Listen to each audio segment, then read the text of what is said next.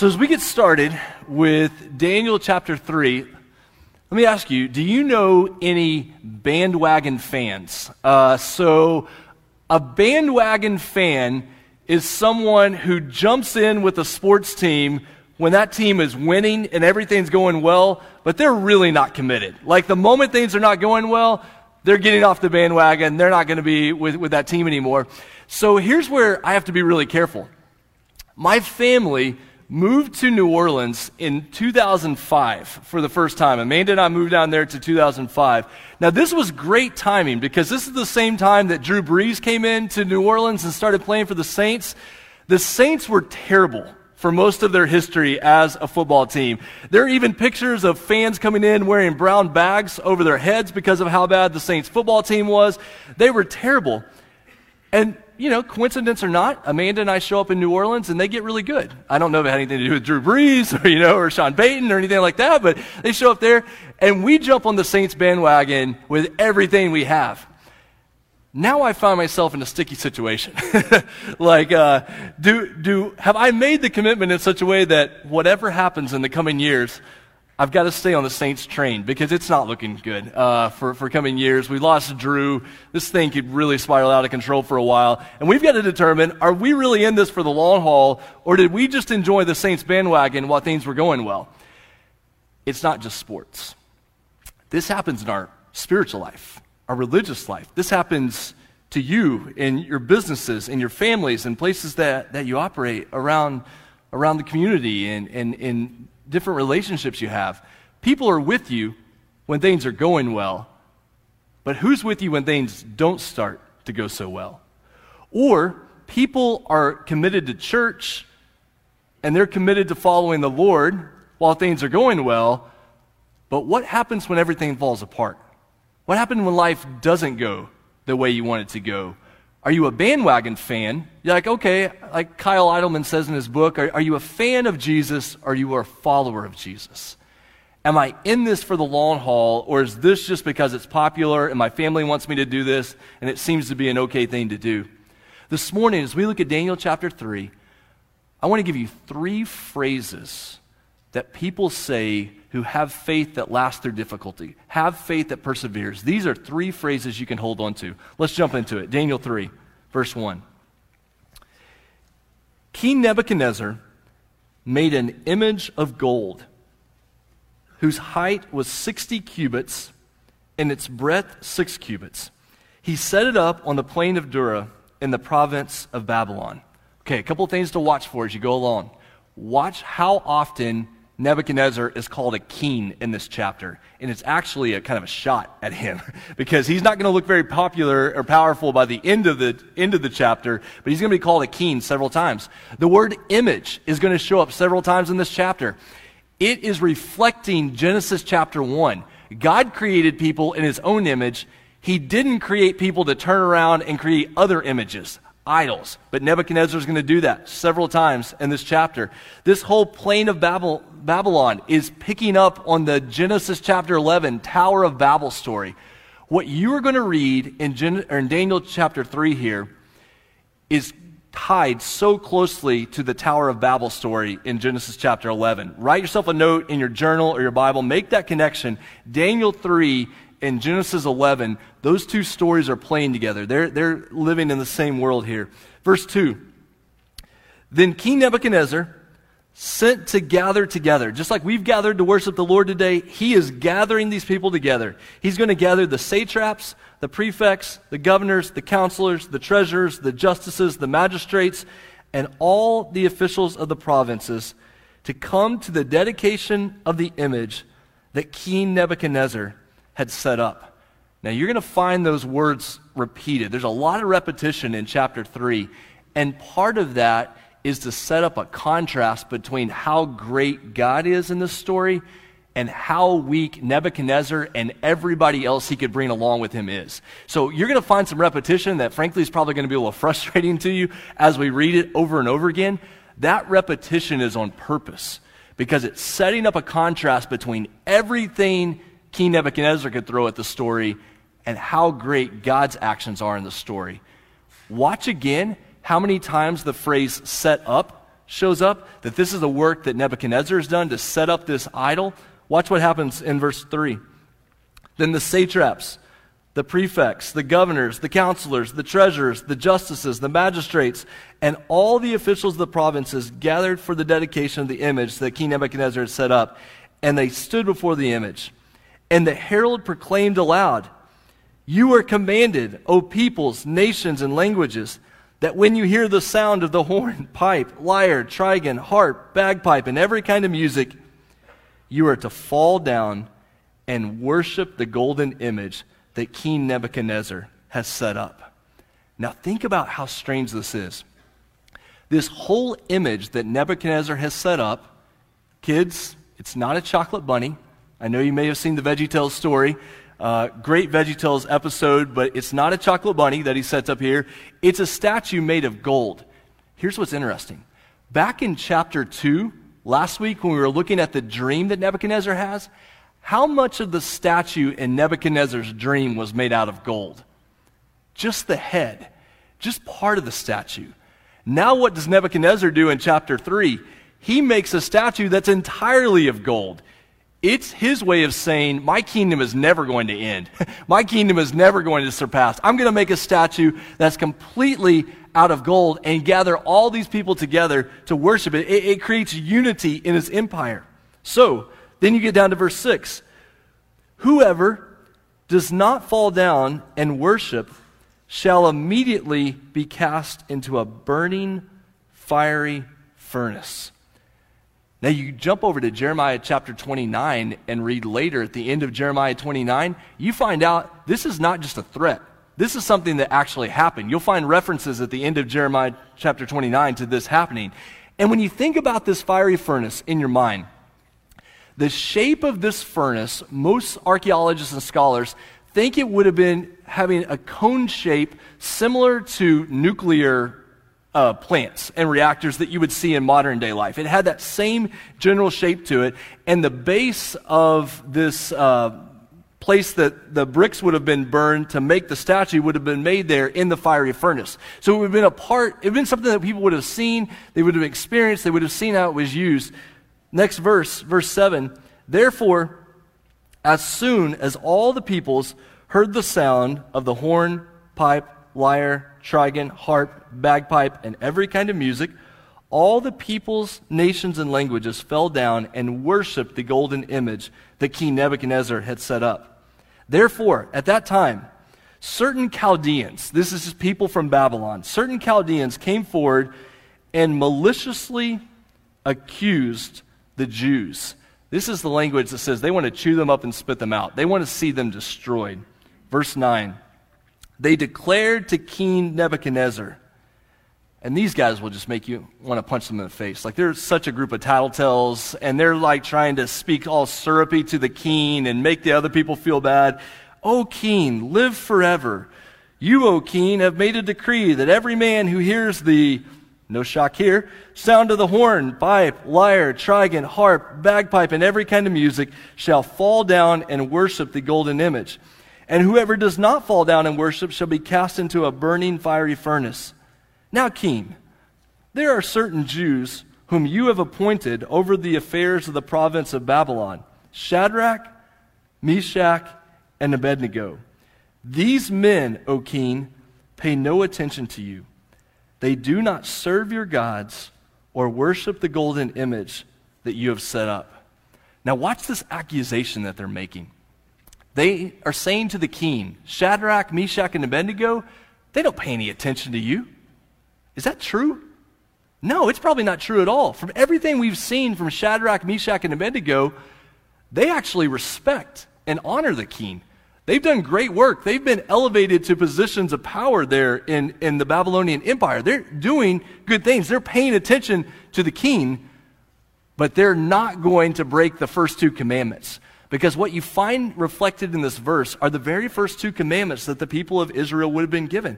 That you're going to have no other gods before me, and you're not going to make idols and bow down to them. This is not a gray peripheral side issue. This is at the core of what it meant to be the people of God. That you're going to have one God, and you are not going to make other idols or follow after other gods. You're going to commit yourself to Him. the very core of their faith is being tested. This would be like if someone came up to you and said, you cannot confess Jesus as Lord and Savior. This is not a gray issue that people debate about. This is at the very core of their faith. Watch what happens after this. Verse 13. Then Nebuchadnezzar, in furious rage, commanded that Shadrach, Meshach, and Abednego be brought. We're not sure if he's furious at the tattletale guys or if he's furious at Shadrach, Meshach, and Abednego. Now, that'll become very clear here in a little bit. But he brought these men before the king. Nebuchadnezzar answered and said to them, is it true, O Shadrach, Meshach, and Abednego, that you do not serve my gods or worship the golden image that I have set up? Point of clarification here. Nebuchadnezzar wouldn't have cared if Shadrach, Meshach, and Abednego continued to worship their own gods as long as they worshiped his God first. So he wouldn't have cared. Like, keep worshiping Yahweh or whoever that God is in the land that you came from. Keep doing all those things, but you have to worship this God first. In this world, it would not have been looked down on for you to have many gods and to combine many gods together. Not that different than our own world.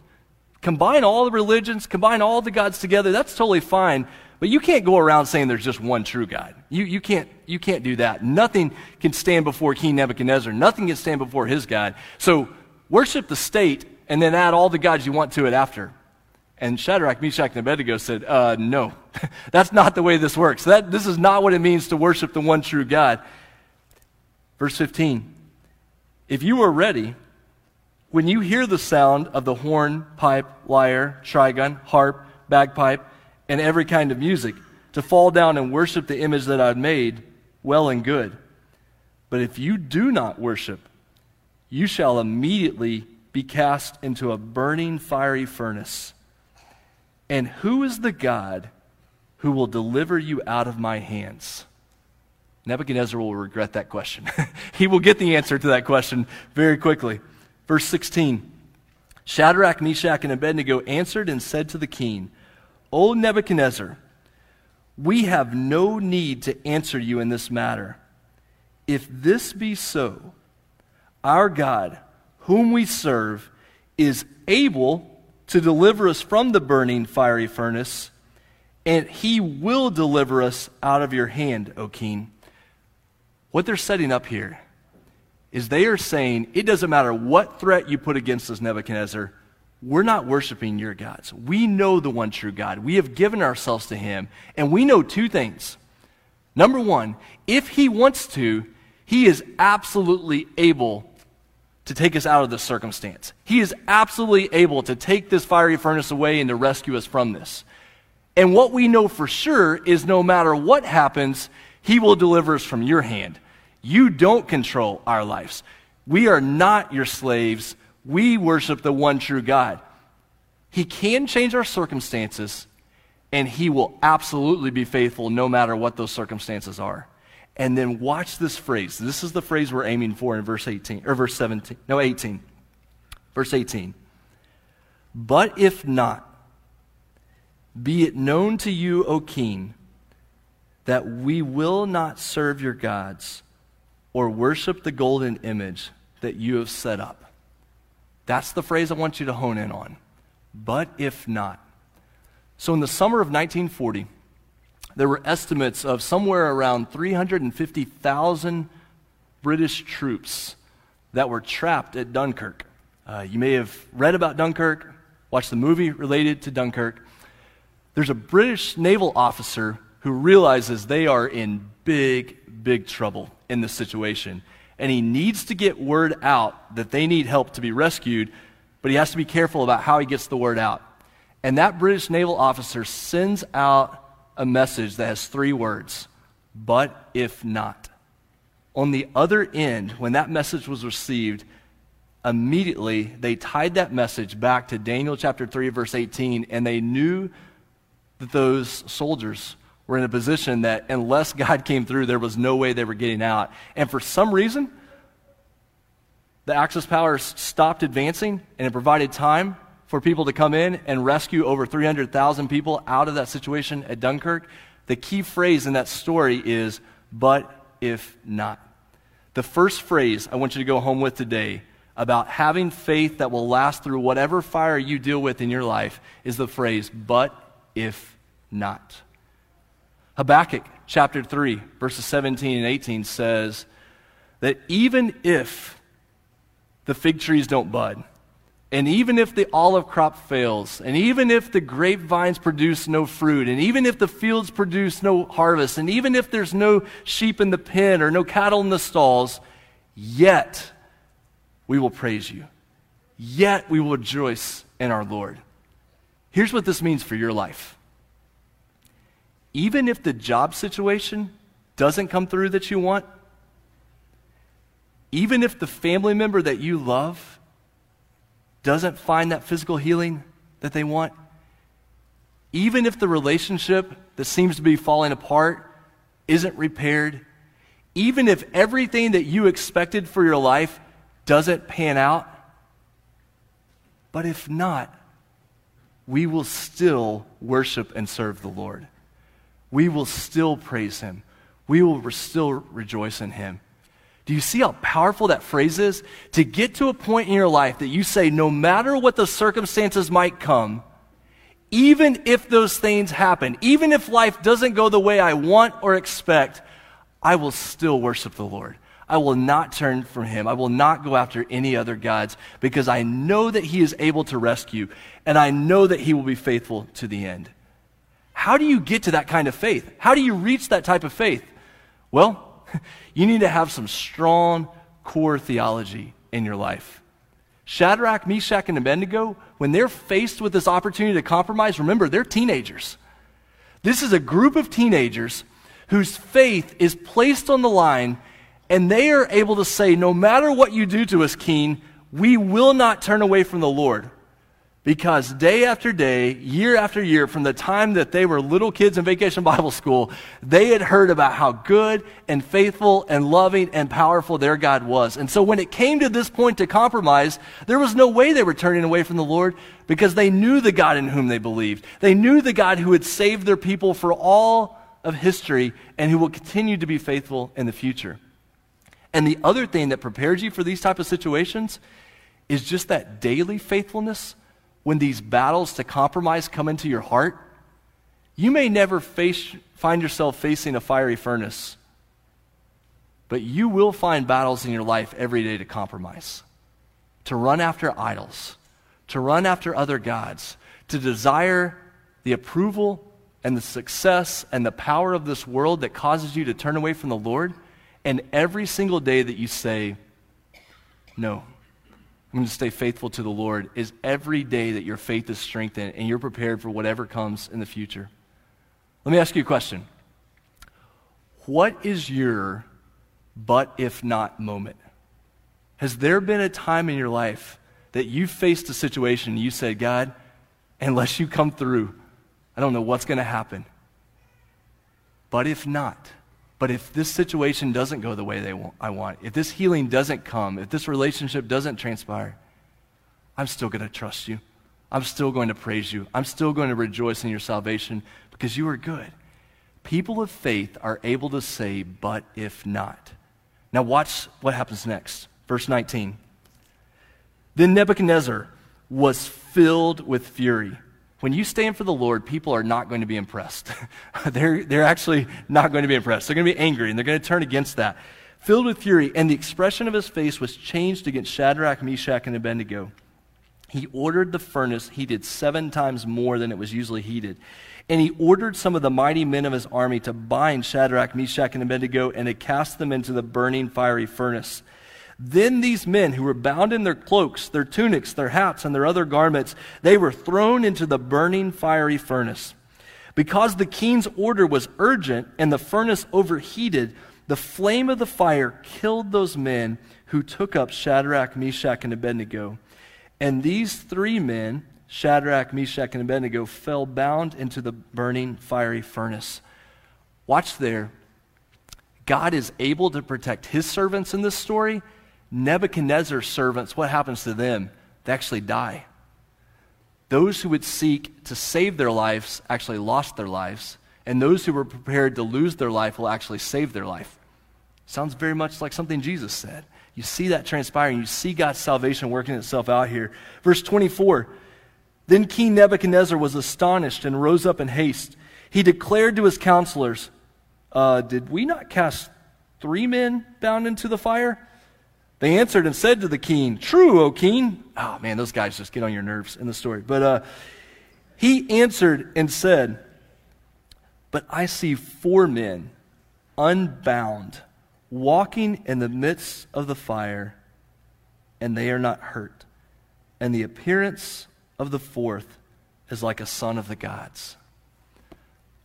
The second phrase that we need to learn as the people of God is to say, he is with us. First phrase of faith, but if not, no matter what comes, I'll trust him. Second phrase of faith I want to put in front of you today is he is with us.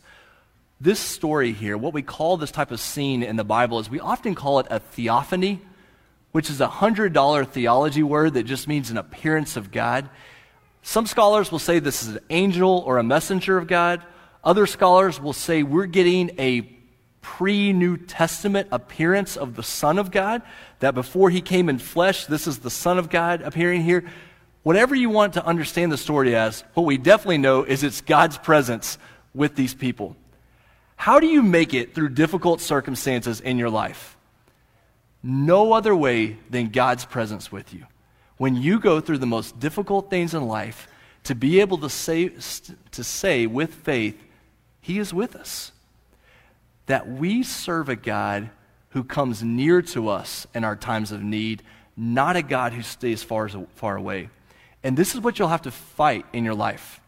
What you will have to fight in your life is a mentality that says when life is not going well, and I feel far from the Lord, that somehow means that God is far away.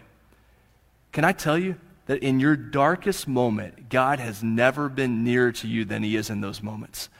When it feels like nothing's happening, when it feels like he's far away, that you would know that he is with you. That even when you walk through the valley of the shadow of death, you will fear no evil. Why? For you are with me. The story of Joseph in Egypt. How is Joseph able to make it through that situation? Because God was with him. Fast forward to the New Testament. Jesus. Who is Jesus? He is Emmanuel. What does Emmanuel mean? God with us. The story of faith is learning to be aware of God's presence even when you're going through a situation where it doesn't feel like God is with you at the moment. The person of faith is able to look at a situation and say, no, he is with us. He is with us right in the middle of this situation. Let me encourage you this week. Practice being aware of God's presence in your life. Nothing will change your week more this week than continually being aware of God's presence with you. No matter what you're going through, no matter what you're facing, that God is with you. But if not, we will trust him. He is with us. We will trust him. Look at how the story ends. Then Nebuchadnezzar came near to the door of the burning fiery furnace. He declared, Shadrach, Meshach, and Abednego, servants of the Most High God, come out and come here. Then Shadrach, Meshach, and Abednego came out from the fire. Here we go again.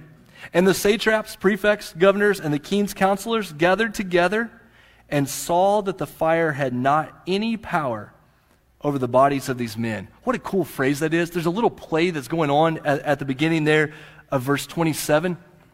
At the beginning of this chapter, remember Nebuchadnezzar gathered everybody together to worship the statue, to worship before the statue. And now at the end of the chapter, he's gathering everybody back around to see what God has done in the lives of these men. Sometimes in the world, people will be gathered together and amazed at an idol, amazed at something that's happening in the world. And there are other times that people will be gathered to see how great God is. When he works a work of salvation in someone's life, when he transforms someone's life, when you see faith on display, people will be gathered together to see what's going on there. What's different about that situation? The hair of their heads was not singed. This picks up on Jesus' wording in the New Testament that not one hair on your head, that God knows everything about you. Their cloaks were not harmed, and no smell of fire had come upon them. If you've been around those who are involved in firefighting, my dad was on the volunteer fire department for our little community. The smell of fire is next to impossible to get out of your clothes. Frankly, just to get off your skin, but especially out of your clothes. And to know that they have gone through this burning furnace and there's no smell of fire on them. That God's salvation is complete and perfect. Verse 28, Nebuchadnezzar answered and said, "Blessed be the God of Shadrach, Meshach, and Abednego, who has sent his angel and delivered his servants, who trusted in him and set aside the king's command and yielded up their bodies rather than serve and worship any god except their own God. Therefore, I make a decree, any people, nation, or language that speaks anything against the God of Shadrach, Meshach, and Abednego shall be torn limb from limb, and their houses laid in ruins, for there is no other God who is able to rescue in this way." Then the king promoted Shadrach, Meshach, and Abednego in the province of Babylon. Here's the third phrase I want you to go home with. People of faith are able to declare Jesus is Lord. What do I want you to say over and over and over again this week? But if not, even if this circumstance doesn't go the way I want, I'm going to trust him. Over and over this week, I'm going to say, he is with us. God is present and active in my life. And number 3, you're going to say, Jesus is Lord. What you find here at the end is how overwhelmed Nebuchadnezzar is about the devotion that he sees in Shadrach, Meshach, and Abednego to their God. Philippians chapter 2. At the name of Jesus, every knee shall bow in heaven and on earth and under the earth, and every tongue confess that Jesus Christ is Lord, to the glory of God the Father. Shadrach, Meshach, and Abednego refused to bow down and worship and confess this false god. They gave their devotion to the one true God. The people of God today, the people of faith, are defined as those who say Jesus is Lord. So as we get ready to wrap up, let me ask you very directly, is that the confession of your life? Where are you looking for salvation? Where are you putting your trust? What are you living for? Who are you living for? That the people of God would be those who over and over and over again say, Jesus is Lord. Here in just a minute, we are going to gather together and take of the Lord's Supper. We're going to take these elements, the bread and the juice, remembering that Jesus gave himself for us so that we could have salvation. When you take of that bread and that juice, you, in that act, are declaring Jesus is Lord. He is the one that I worship. He is the one who saves me. He is the one who is faithful. He is the one that I put my trust in. That as the people of God, that is our confession. And if that's not true of your life, if you've never made that confession before, if you've never shown that through baptism, if you've never shown that through being a part of a church, that you would respond today. That after we've seen the doxology, that you would come down here and pray with someone. We want to pray with you. We want to see you take that step of faith. This week, 3 phrases. Write them down, put them on a Post-it note, stick them on your mirror, stick them in your car. But if not, he is with us. Jesus is Lord. Let me pray for you, and we're getting ready to take the Lord's Supper together. Father, thank you for your faithfulness. God, thank you for how these stories that we associate with Vacation Bible School and Sunday School, thinking about how we learn about Shadrach, Meshach, and Abednego, we learn about the fiery furnace, we learn about the 4 figures who are there in the fire and knowing what it is for you to be with us. God, help us to never grow tired of these Bible stories that we learn in Vacation Bible School and Sunday School. They hold such incredible truth and power. God, I know that there are people here today who are facing really, really hard circumstances. And God, they have an idea of how they want life to go. God, we pray for physical healing. We pray for relationships to be healed. We pray for jobs to come through. God, we desire for those things to happen. But even if they don't go the way we want, God, help us to trust you, to know that you are good, that you are faithful, and that you will provide perfect salvation for all of eternity. And God, I pray if there's anybody here who has a really hard time trusting you, Maybe they're turned off by religion. They're turned off by the very idea of being in church like this. God, would you let them know that you are at work in their life? Would you let them know that Jesus died to bring salvation? And God, that today, for the first time ever, that they would say Jesus is Lord. God, don't let us give our lives to anything else except the one who gave his life for us. To make that confession together, even as we gather around the table now for the Lord's Supper. And Father, we pray this in Jesus' name. Amen.